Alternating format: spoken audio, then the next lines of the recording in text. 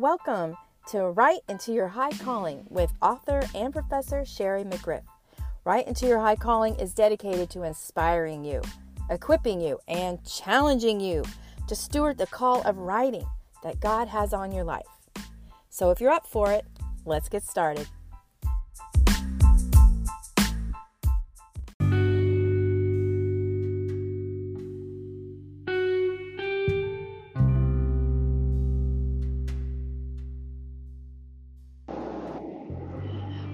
Welcome guys, Sherry here. Welcome back to the podcast. So, how are you guys doing today? Now I'm driving, so there might be some background noise. I'll see if this works well or not.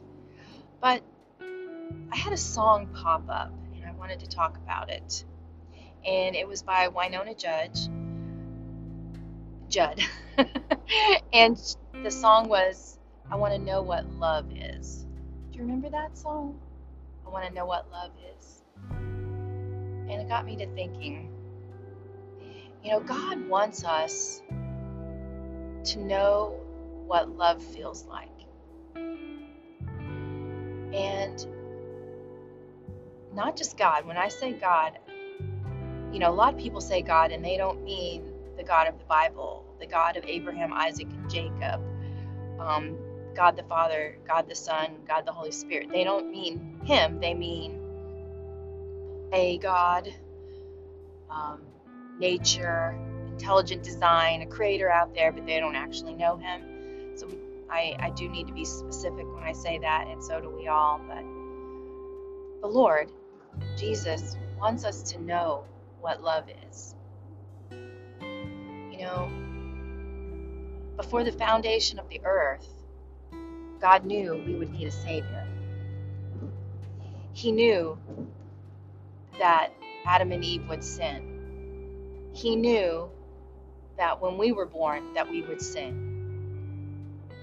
He knew that to be able to spend forever with His children that He created, that He'd have to have another plan. But because He's God, it wasn't plan B. It was all part of the plan, which is kind of crazy to think about and kind of hard to comprehend, that He created these beautiful people and the world and the animals and the insects and et cetera, everything. And Jesus wasn't plan B. He knew when He created them that we were not like Him and we would fall for temptation. He knew the angels would rebel, and He'd send them out of heaven. And He knew He would create, or already had, or however that works, the earth, and this is where they would dwell in one form or another. And that they would tempt us to sin. He knew all of that before any of it happened. And He sent Jesus, His Son, to die on the cross and take every sin that was ever committed in the world, that would be committed in the world by any of us, every sickness and disease that would ever inhabit the earth, that would ever hurt the people He created, the iniquities, which are sins, generational sins passed down. Sometimes it can actually affect the DNA as it's passed down. It gets embedded in the body or the soul. I don't know how it works, He knew all these things. He knew all of this. And He still created us. He still created the world. He decided that it was worth it. It was worth it. You were worth it. You were worth it. All this pain and anguish that He would go through when we walked away from Him, when we rebelled against Him, when the angels, whom He also loved and had created, rebelled against Him. He decided it was worth it. When He saw His Son, which is, Him also, part of Him, and again, it's incomprehensible and I cannot explain it or articulate it, but that He'd have to see His Son, His child, go through this agony. He decided it was worth it. He decided it was worth it. And so this song that Wynonna sings, I want to know what love is. I want to feel it. I can't remember the lyrics now.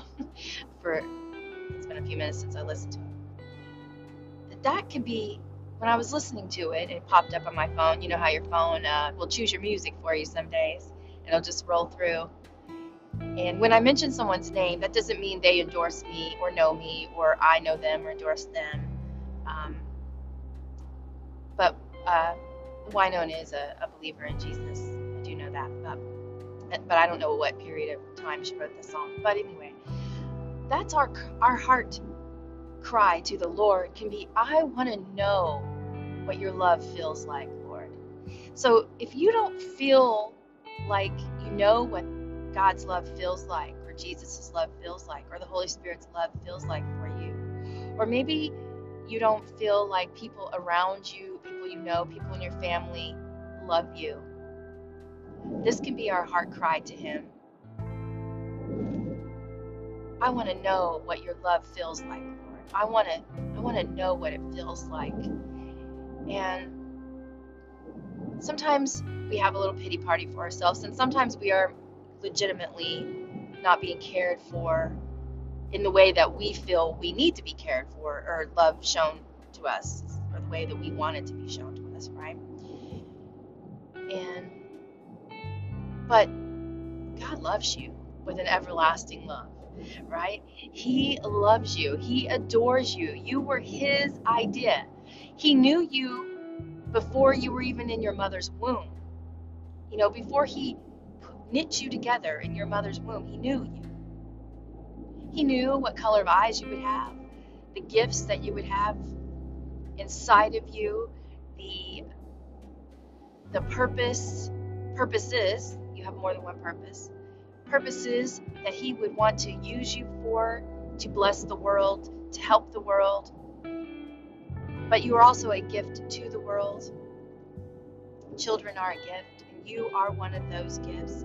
He wants you to know how much He loves you, and He wants you to feel it. So let me ask you this. What's your story? What's your story? What's your transformational story?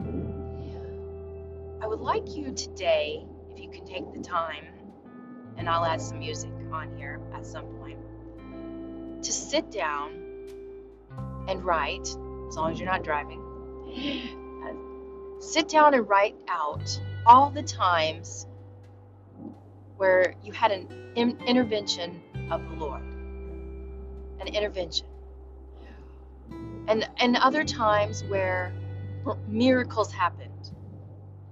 And other times where things were not going well, and there was a shift. God used someone to bring the shift, to speak the word of encouragement that you needed.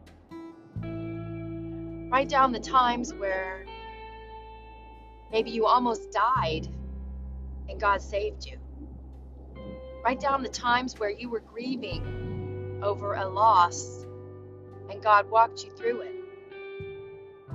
You know, you might say, well, you know, I was abused, or I was beaten, or my child had this happen to them, or my spouse, or I was divorced, or I messed up and I caused the divorce. You know, all these things. And you might say, well, where was God when this happened to me? Or where was God when I was reacting out of pain and I did this? Well, God knew that these things would happen. So then you might say, well, why did He allow? Why would a good God, if He's a good God, why would He allow this to happen? Well, remember this. We live in a world that has good and evil in it. And the angels, there's a scripture that says the angels hearken to the word of the Lord. The angels who battle for us, they go out and fight for us based on the decrees and the instructions of the Lord and His word. So when he sends forth a word, they go do it, right? They go obey the word. They go fight for it. They enter the battle. Who was it? Daniel, when he was praying, and the answer didn't come, and he kept praying and praying and praying, and the answer didn't come, and he was questioning, why is this not coming? Why is this not happening? And the angel told him that he had been in a battle trying to get there, trying to bring the answer, right? And sometimes that happens. But just because something bad happens doesn't mean that was what the Lord wanted or what God wanted. But we have to remember that one of the gifts God gave to us was free will. And that means both good and evil men and women, when I say men, that's male and female, have free will. People you wish didn't have free will have free will. And sometimes they perpetrate violence. And tragedy happens, even to a child. We know that sex trafficking is a form of slavery, and it still exists today. Slavery still exists today in all parts of the world, and especially in the United States. You could say, well, where was God when this happened? Why do you allow this to happen to someone in my family?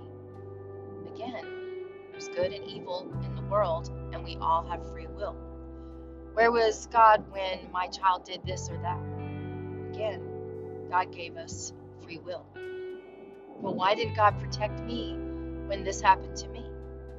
Again, God gave us free will. And it is a gift. It is a gift.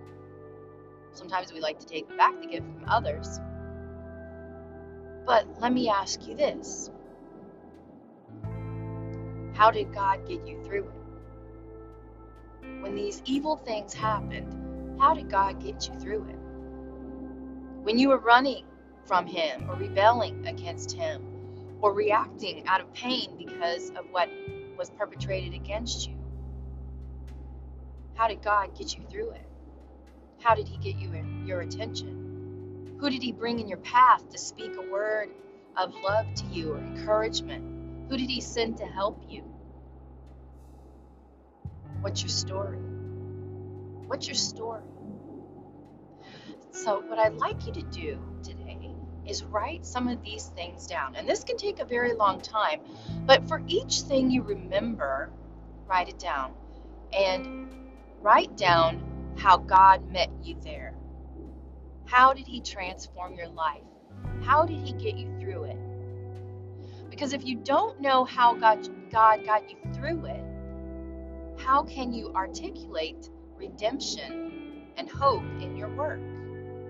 Right? If you don't know how God got you through it, how can you articulate redemption and hope in your work? For me personally, when I was about 5 or so, I'm 6, 7, somewhere around there, my parents were separated yet again. Okay, they separated many times. And we were staying with my grandmother and grandfather in Oklahoma. And, they didn't really have much money. They were very, very hard workers. There was a lot of kids in my mother's family. And we were staying with her, and their neighbor, Mrs. Bell, was it Mrs. Bell or Barr? I can't remember. It started with B. I think it was Bell. And she was known in the neighborhood as being, totally religious or crazy, because she was so crazy for God, basically. Now that I'm older, I know that she was just on fire for the Lord, and she wanted to get everybody saved. She wanted everybody to come to know the Lord like she did. And so when we were staying there, she took myself and my little brother to church with her as often as my mother and my grandmother would allow us to go.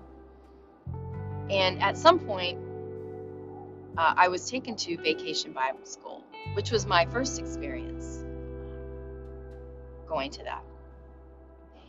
And I remember this one day there was probably a basement of classrooms because it was a very small little white church. And about 10 years ago, or so, I was in that part of town. I don't live, near there, but I was visiting, and that church still existed. Now, I don't know if it's still there now, but being in that place, my life was forever changed.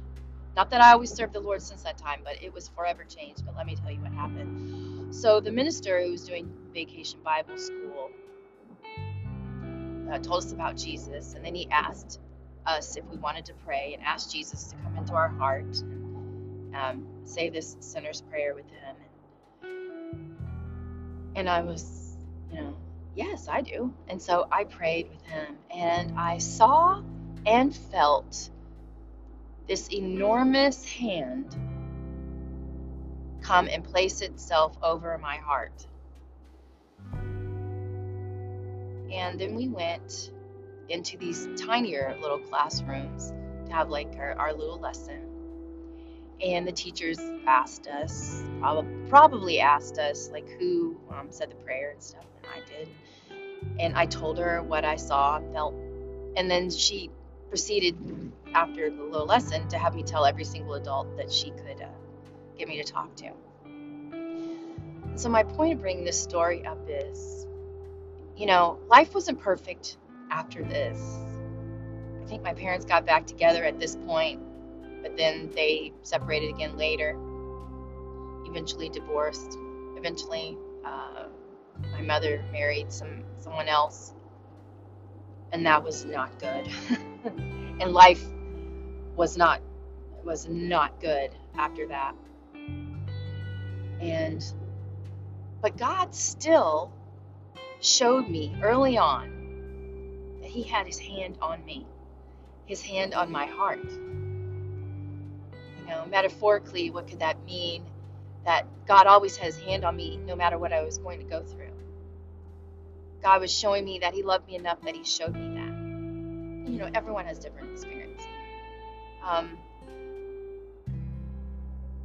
But that his hand was there. He would hold my hand as I walked through things, if I wanted him to, right? Because again, we have free choice. We have free will.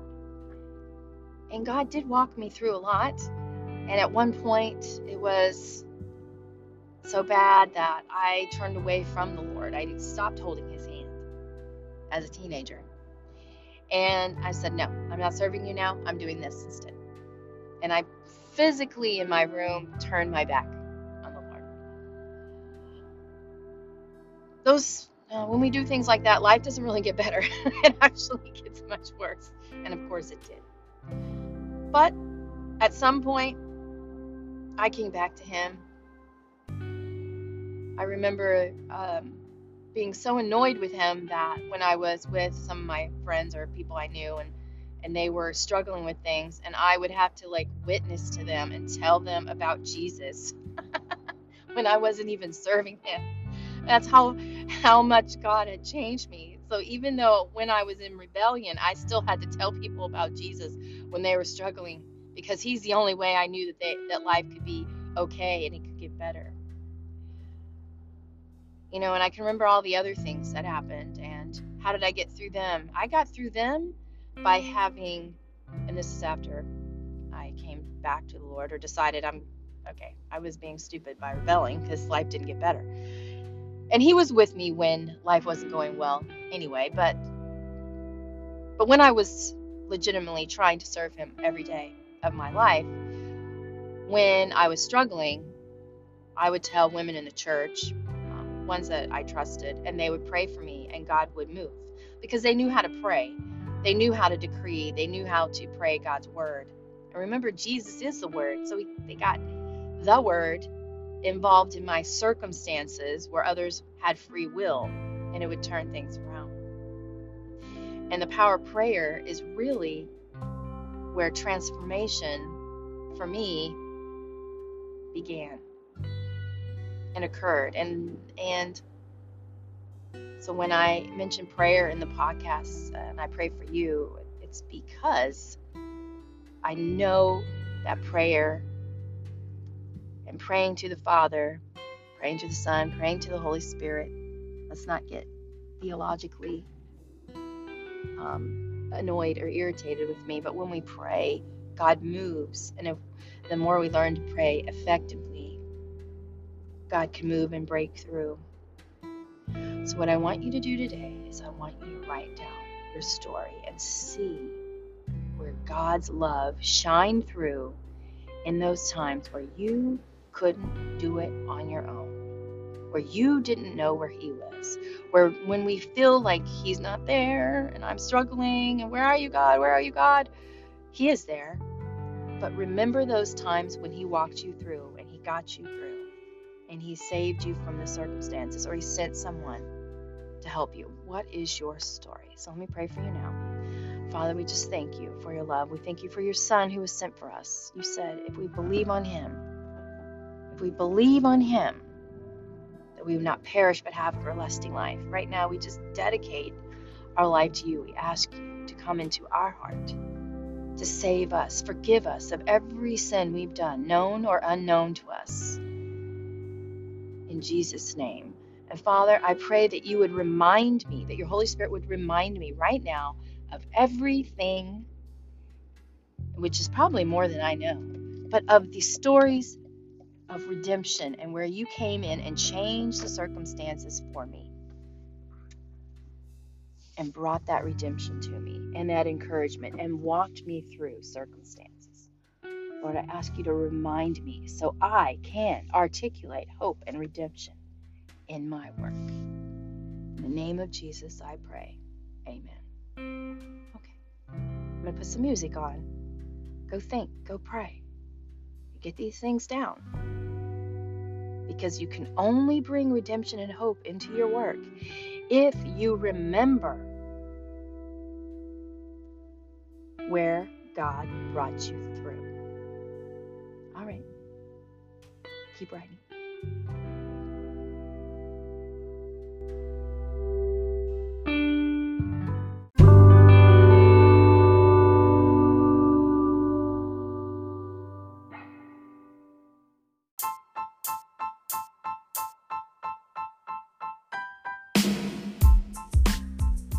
Thanks for listening, everybody. This has been Right Into Your High Calling with Sherry McGriff. To support this podcast, don't forget to like and subscribe to the YouTube channel, to the podcast, and sign up for emails and lots of cool things at truthandfiction.substack.com. That's truthandfiction.substack.com. And if you're interested in being coached to writing your book or your book formatted, let me know. It's truthandfiction.substack.com. There's a contact form on there. And you can also comment on the articles and things I do. So have a wonderful day, everybody. God bless you. Until next time, keep writing.